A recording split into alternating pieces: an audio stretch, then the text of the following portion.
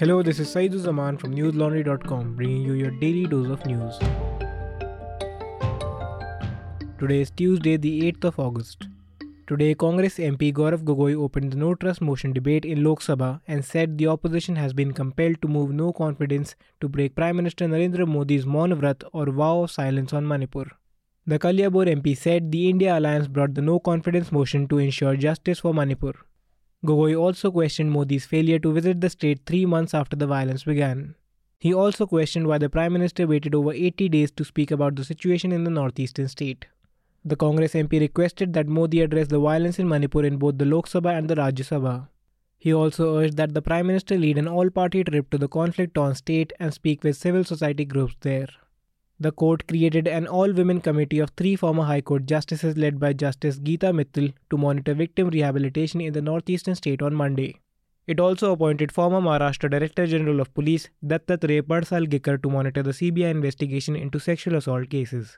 Since May 3rd, at least 187 people have been killed and nearly 60,000 have been forced to evacuate their homes in Manipur. Despite the massive presence of central security forces, the state has recorded incidents of rape and murder, and crowds have plundered police armories and set numerous homes on fire. Listeners, sitting on a hillock in Manipur University, an Assam Rifles camp overlooks the Imphal Valley, its view foregrounded with at least 6 student hostels. The university roads and hostels below are mostly empty, a sharp contrast from the chaos which engulfed the campus nearly 3 months ago. On the intervening night of May 3rd and May 4th, smoke billowed from buildings and a 1,000-strong mob from nearby areas ran amok in the university as befuddled students dashed outside. Paramilitary personnel from the Assam Rifles scrambled vehicles to rescue them, and gunshots rang out.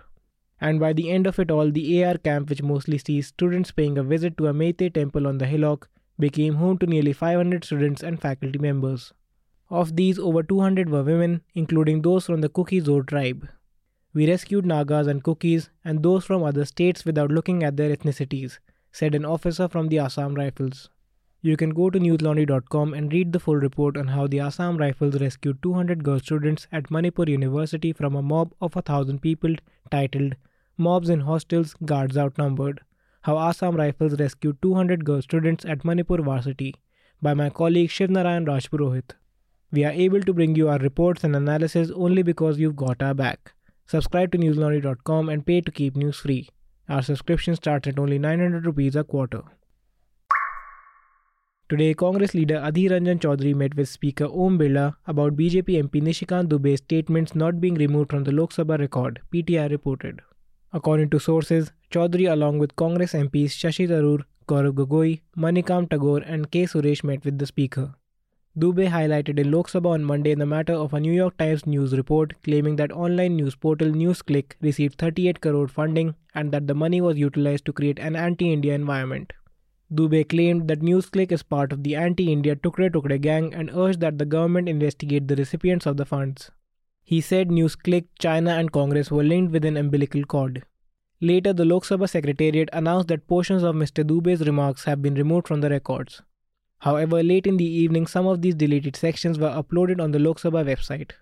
According to officials, whatever was posted on the website was final.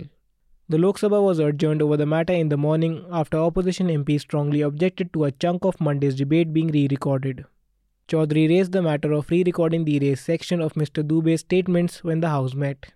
Anurag Thakur, Minister of Information and Broadcasting, had also claimed on Monday that China, the NewsClick website and the Congress are linked by an anti-India umbilical cord, citing a New York Times investigation on the funding of the news portal.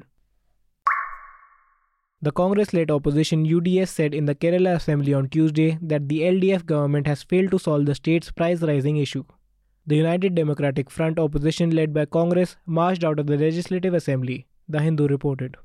In response to the claim, the ruling left front said that the situation was worse in Congress-ruled states of Haryana, Rajasthan and Karnataka. P.C. Vishnudas, a Congress politician who sought an adjournment motion on the cost of living crisis, said the skyrocketing prices for groceries and other basic necessities provided a glimpse of the severe strain on the poorer families in even putting food on the table. He claimed that the Finance Department's refusal to fund the 3,600 crores Supplyco owed suppliers had stalled institutionalized mechanisms for limiting food costs through strategic market intervention. Minister of Food and Civil Supplies G.R. Anil disputed the opposition's charges and said there was no need to debate the problem presented by adjourning the House. In view of the minister's stance, Speaker A.N. Shamsi rejected permission to adjourn the House. Following the refusal of permission, the opposition staged a walkout in strong protest at the alleged lack of government intervention to address the state's growing commodity prices. According to opposition leader V.D. Satheesan, the Cold War between the finance and food portfolios held by the CPIM and CPI respectively has damaged the state's price control system. The Kerala Assembly today unanimously passed a resolution urging the BJP-led central government not to implement the country's Uniform Civil Code, Indian Express reported.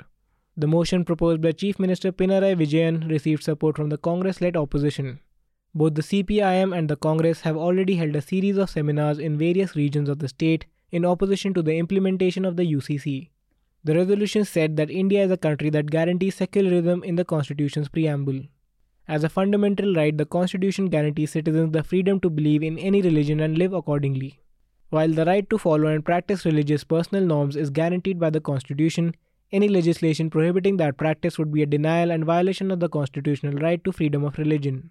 It was also pointed out that Article 44 of the Constitution only specified that the state shall make every effort to implement a single civil code. It should happen gradually over time through consensus and dialogue with various religious groups.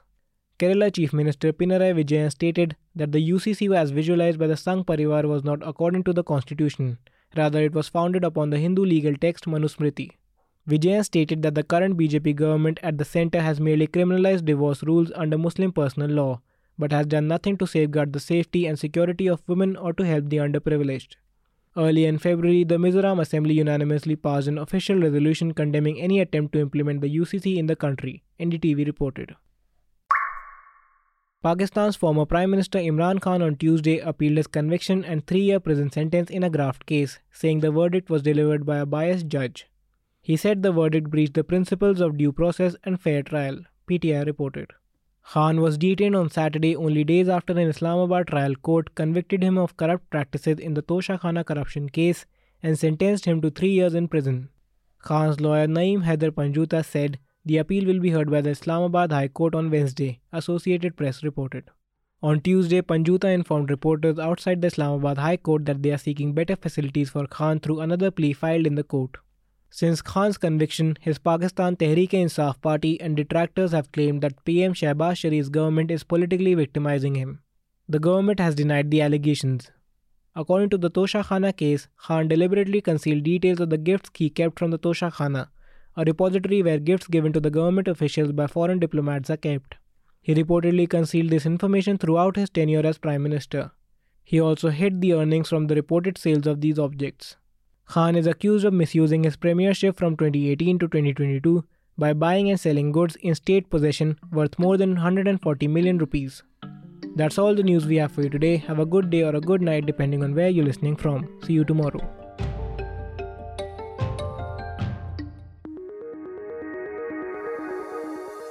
News Laundry is possible because of our paying subscribers. We don't run on corporate or government ads. You too can be part of changing the news model. Go to newslaundry.com/subscription. Be a part of the community that pays to keep news independent. For the smoothest News Laundry experience, download our app. Watch our shows, listen to our podcasts, read our reports. Stay informed. Pay for news, protect democracy, save the world.